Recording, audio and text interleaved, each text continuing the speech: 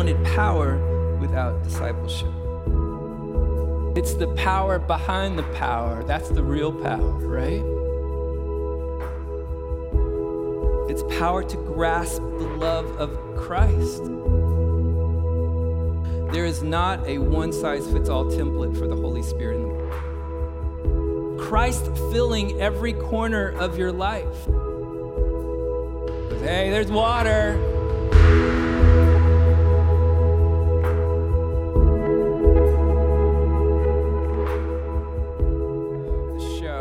Beginning of the particular show or episode, they will have a recap of the previous weeks. And previously on Arrested Development, or previously on This Is Us, woot woot, there are specific scenes or specific quotes or specific parts of past episodes that are going to frame the next one, key people that help shape the next chapter, right?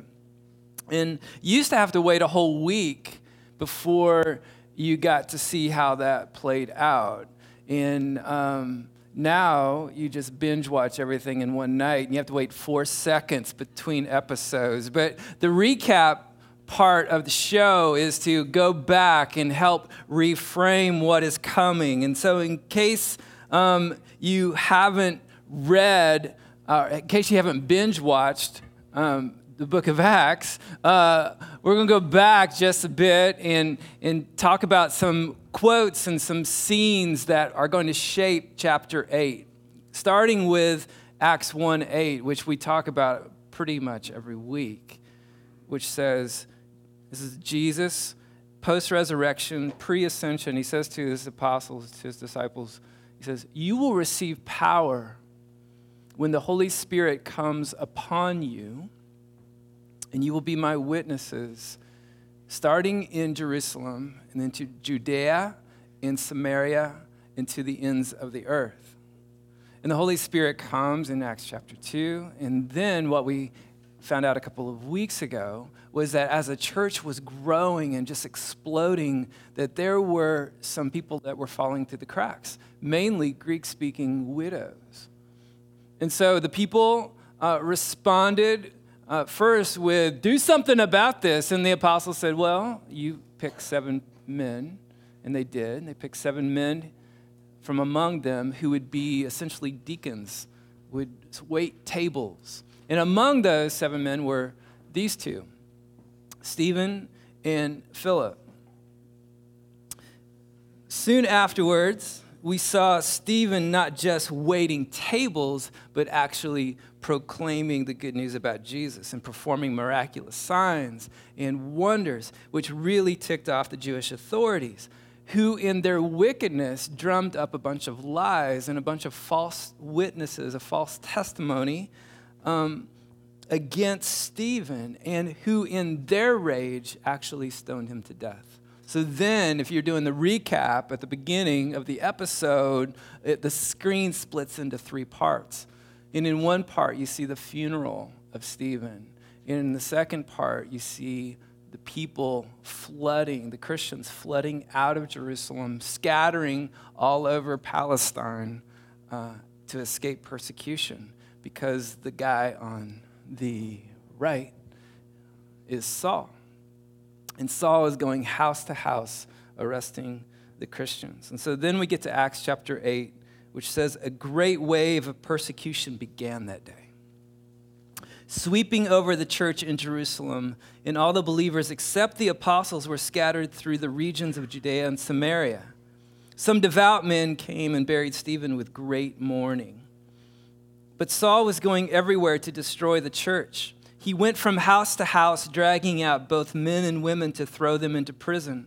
But the believers who were scattered preached the good news about Jesus everywhere and wherever they went. Philip, for example, went to the city of Samaria and told the people there about the Messiah. Crowds listened intently to Philip because they were eager to hear his message and see the miraculous signs he did. Many evil spirits were cast out, screaming as they left their victims, and many who had been paralyzed or lame were healed. And so there was great joy in that city. Forced to leave their home base, the believers in Jesus were scattered, and they all became missionaries. Wherever they went, they proclaimed the good news of Jesus. And so there was this ripple effect. But usually the ripple effect kind of loses some steam and momentum as it goes. And this is just the opposite. As it moves out from Jerusalem to Judea and Samaria, it's actually gaining steam as the power of the gospel goes forward. Philip goes to a city in Samaria, either the Samaritan city of Samaria or a city in Samaria. And now it's important to know that there, in the backstory of Samaria, there was a 1,000-year rift between the Jews and the Samaritans. The Samaritans were considered by the Jews to be ethnically and religiously inferior. So the Samaritans, they were neither Jew, full-blooded Jew, or Gentile. And their only real identity was that they were less than. And Philip, who is Greek-speaking Jew, knows a little bit about what it means to be an outsider. So I think it's cool that he goes to Samaria, prompted by the Holy Spirit, to bring salvation through the sharing of the gospel, the proclamation of the good news, and through the physical and the mental and the spiritual restoration as Philip is demonstrating God's kingdom with miraculous signs, such as casting out evil spirits and bringing the lame to their feet. Well, here's a switch in the story. Verse 9, a man named Simon, who had been a sorcerer there in Samaria for many years, amazing the people of Samaria and claiming to be someone great. Everyone from the least to the greatest often spoke of him as the Great One, the power of God. They listened closely to him because for a long time he had astounded them with his magic. But now the people believed Philip's message of good news concerning the kingdom of God and the name of Jesus Christ. As a result, many men and women were baptized. And then Simon himself believed and was baptized. He began following Philip wherever he went, and he was amazed by the signs and great miracles that Philip performed. So enter Simon into the story. He had been running a magic show for many years there in Vegas, and he had been astounding the people, amazing them with smoke and mirrors. He thought he was someone great, and he wanted everyone else to know that he was someone great, so he told them on a regular basis how great he was, so that they actually called him the Great One, the power of God. The rich and the famous and the poor and the common people all gave their attention to him and followed him around. He loved the spotlight. And then Philip came to town. And Philip preaches the good news of the kingdom of Jesus Christ. And the people said, forget magic. This is for real. And they believed and they were baptized into the name of Jesus. And then it says Simon also believed, but it doesn't say what he believed in.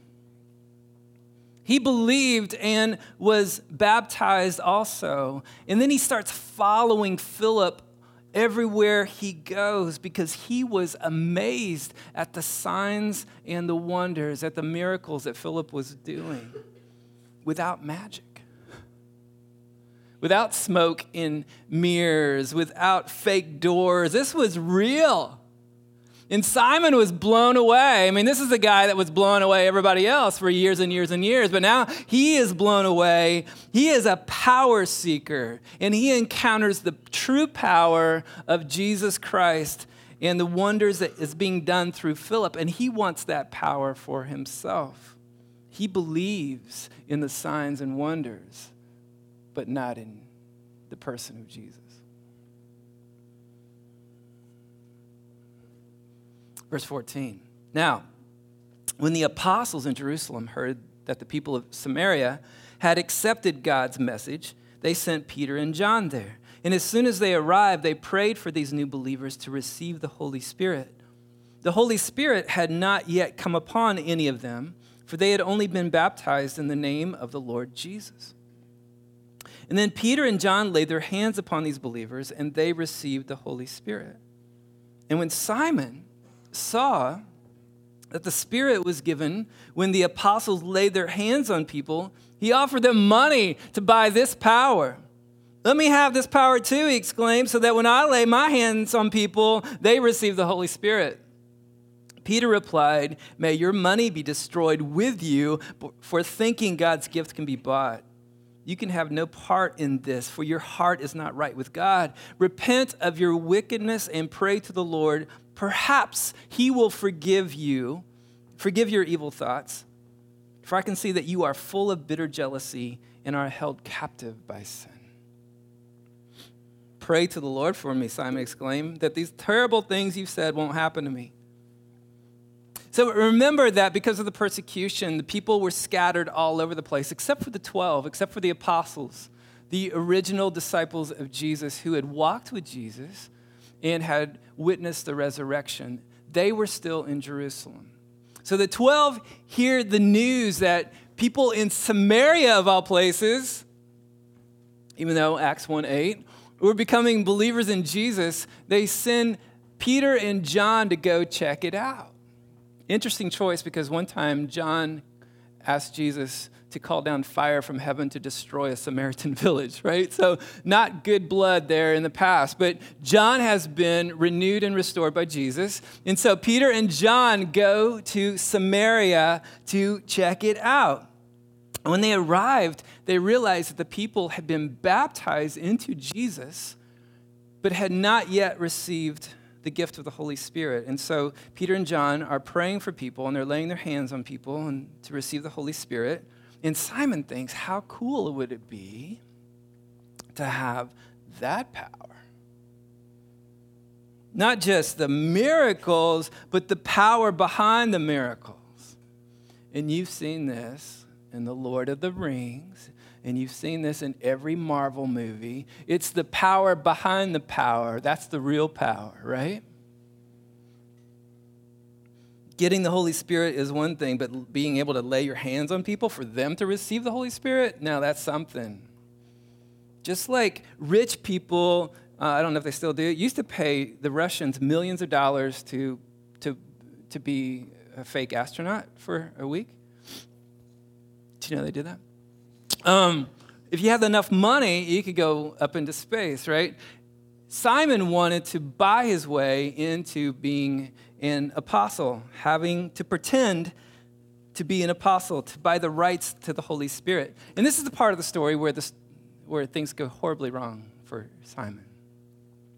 Have you ever tried to buy top secret classified information on the genetic engineering of ferrets from a Canadian secret agent disguised as a Culligan man?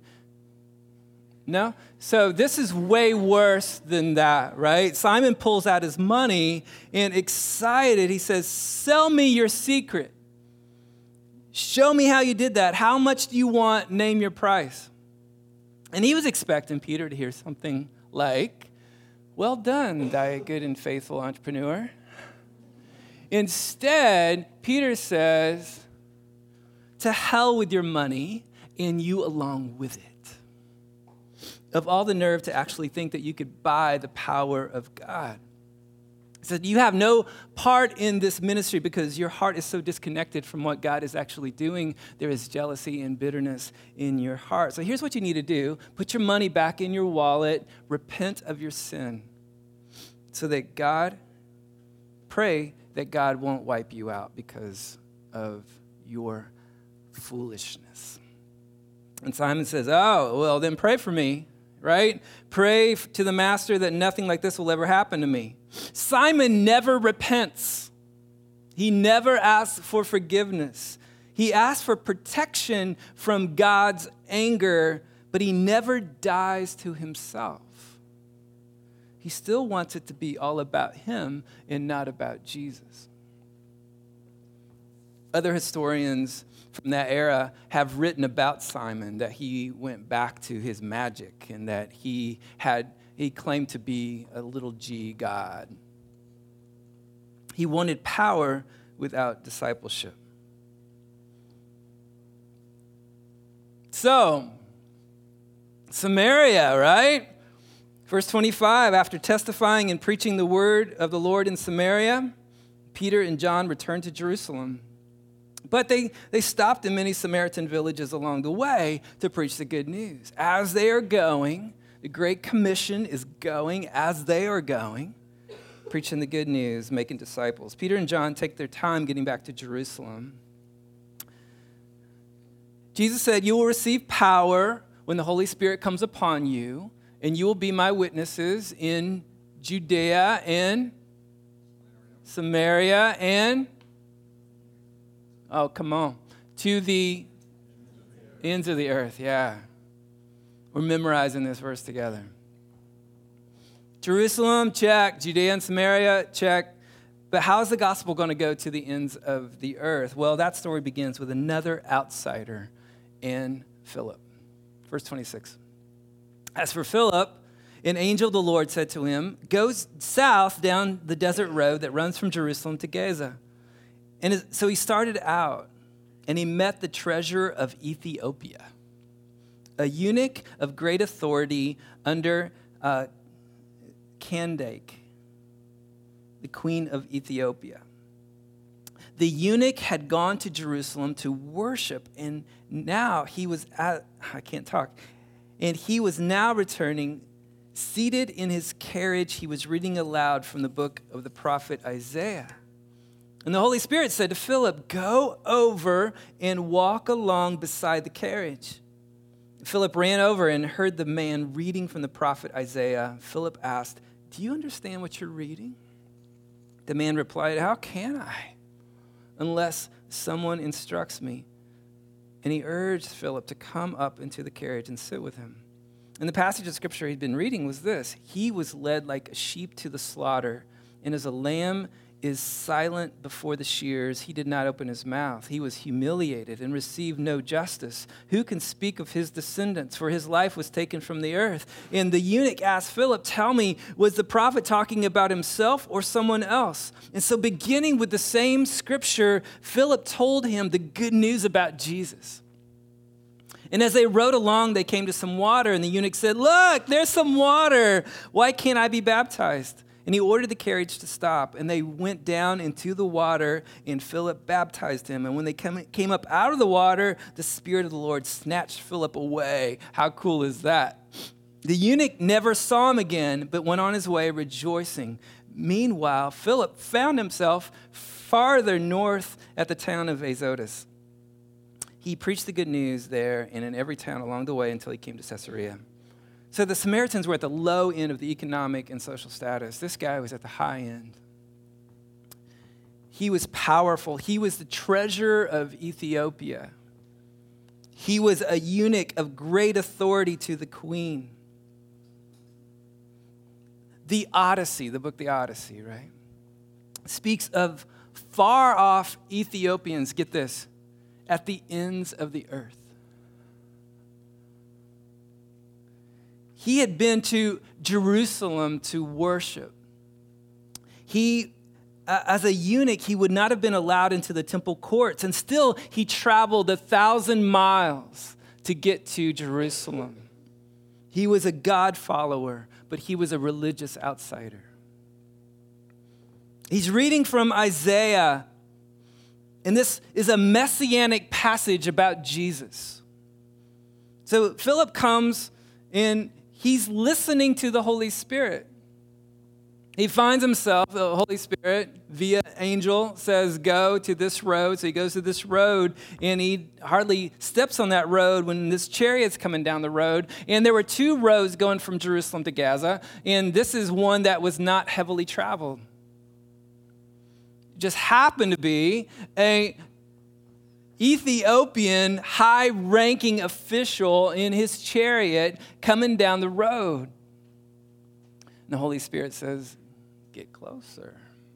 So as he gets closer, he hears this guy reading out loud from Isaiah.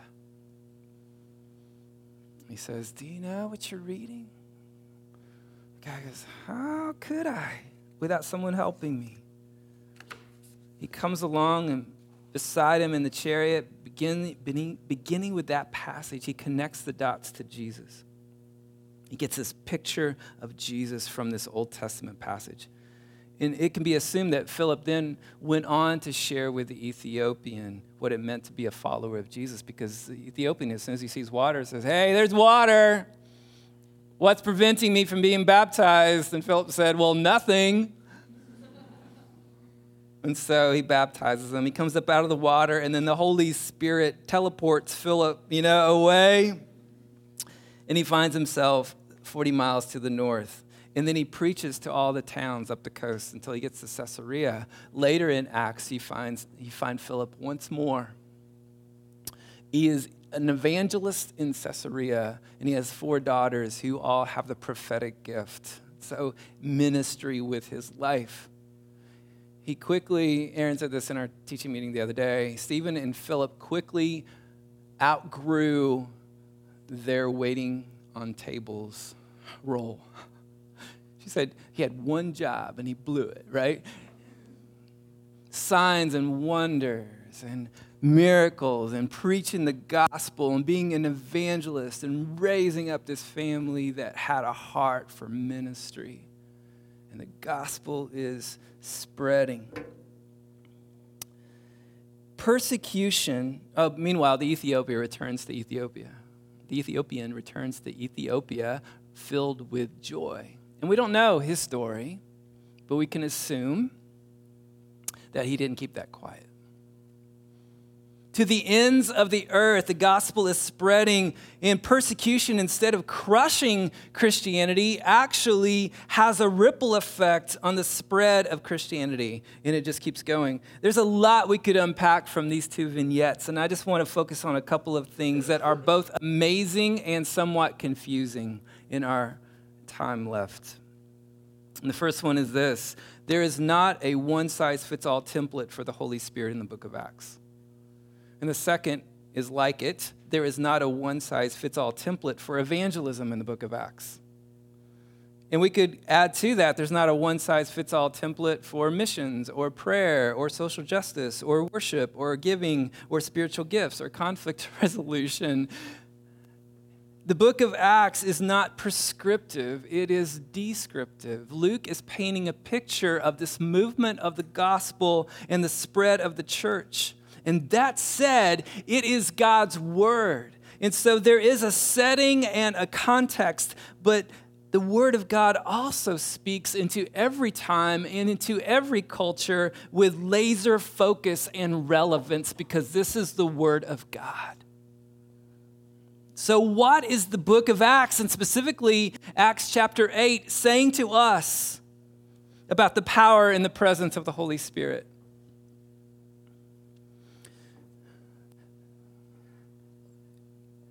You will receive power when the Holy Spirit comes upon you, right? The gift of the Spirit in Acts chapter 2 came when Peter preached the gospel, and people were cut to the heart, and they responded to the gospel. And the expectation was that belief in repentance, in confession, and baptism, and forgiveness of sin, and the gift of the Holy Spirit all went together. People responded, they were repented, they were baptized, they received the Spirit.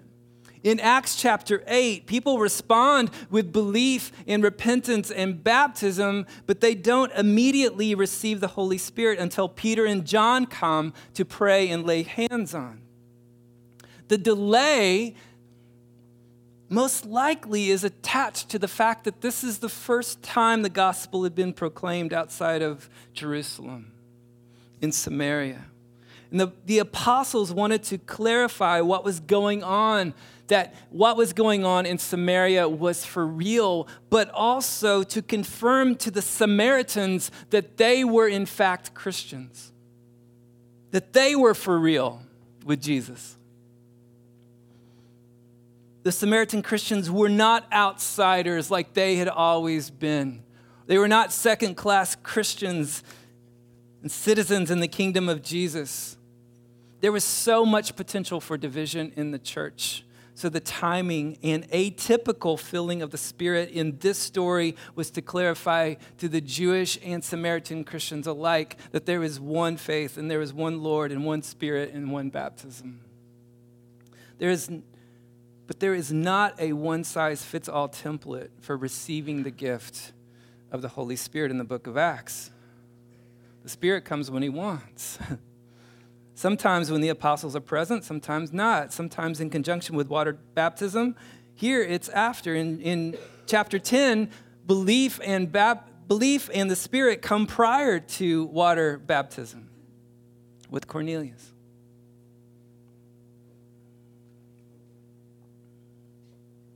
There is a usual, but a not always. And the same thing is true that there is not a one-size-fits-all template for evidence of the power and the presence of the Holy Spirit in the book of Acts. There is internal evidence. There is the prompting to come close to Jesus. There is comfort. There is encouragement. There is holiness. There is faith. There is a conviction of sin and an understanding of Scripture through the Spirit. There is the fruit of the Spirit, like love and joy and peace and forbearance and kindness and goodness and faithfulness and gentleness and self-control. There is the evidence of the creativity and calling of individuals, each one to participate in the way of Jesus and his kingdom through work and through family and relationships in every part of one's life. There is this internal evidence of the Holy Spirit, but there is also an external evidence, an outward evidence. At Pentecost, there were tongues of fire resting on the heads and the sound of rushing wind and the ability to speak in different languages. There are signs and wonders like casting out evil spirits and bringing the paralyzed to their feet.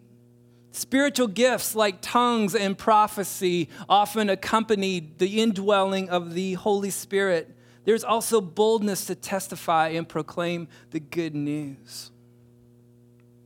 The power and the presence of the Spirit, like truth and grace, are two sides of the same coin. When the Holy Spirit fills your life. Ephesians chapter 3, Paul says, I pray that out of his glorious riches he may strengthen you with power through his Spirit in your inner being, so that Christ may dwell in your hearts through faith. And I pray that you, being rooted and established in love, may have power, together with all the Lord's people, to grasp how wide and long and high and deep is the love of Christ, and to know this love that surpasses knowledge, so that you may be filled to the measure of all the fullness of God. And now to him who is immeasurably more to do all than we ask or imagine, according to his power that is at work within us, to him be glory in the church and in Christ Jesus throughout all generations, forever and ever. Amen. Power and presence of the Holy Spirit in your life. Paul says a couple of things there. He says, first of all, that it happens in your inner self, in your inner being, not just your intellect, but the emotions and the will in your soul, Christ filling every corner of your life. And that the Holy Spirit brings an inner strength, not just a self-discipline or suck it up and get it over with, or I just have this positive attitude, or just getting a grip or turning over a new leaf. It's not a strength that comes from pulling longer hours and just working harder, lifting more spiritual weight, doing more reps. It is God's Spirit at work in us. It's his work. It's power to trust Jesus and power to invite him to dwell in you with his presence. It's power to grasp the love of Christ. Paul says to be rooted and established in his love so that nothing can shake your trust in him. To know this love surpasses book knowledge. It means to experience and to encounter Jesus. Knowing his love gives you a foundation from which to live. When we know his love, then we know who we are. That you may be filled to the measure of all the fullness of God, that you may be satisfied with him and him alone. So his presence, his power, his love, his life, they inhabit you as you receive the gift of the Holy Spirit.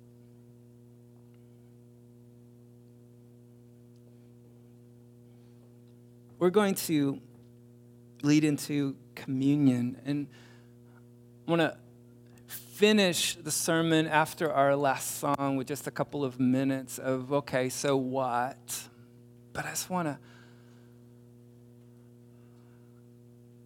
press pause in order to really go deep with the power and the presence expressed through the love of Jesus as we come into communion.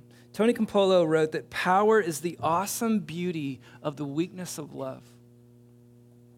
Power is the awesome beauty of the weakness of love. And that is a completely different narrative than what you get anywhere else in the world.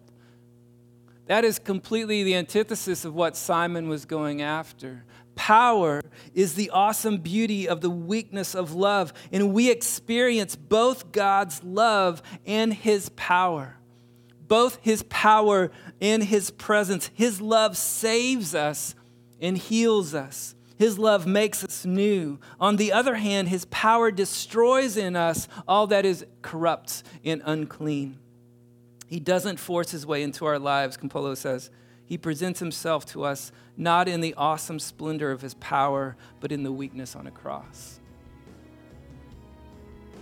Let us become more aware of your presence. Let's experience the glory of your goodness. What is the evidence of the power and the presence of the Holy Spirit in and through your life? How great a day.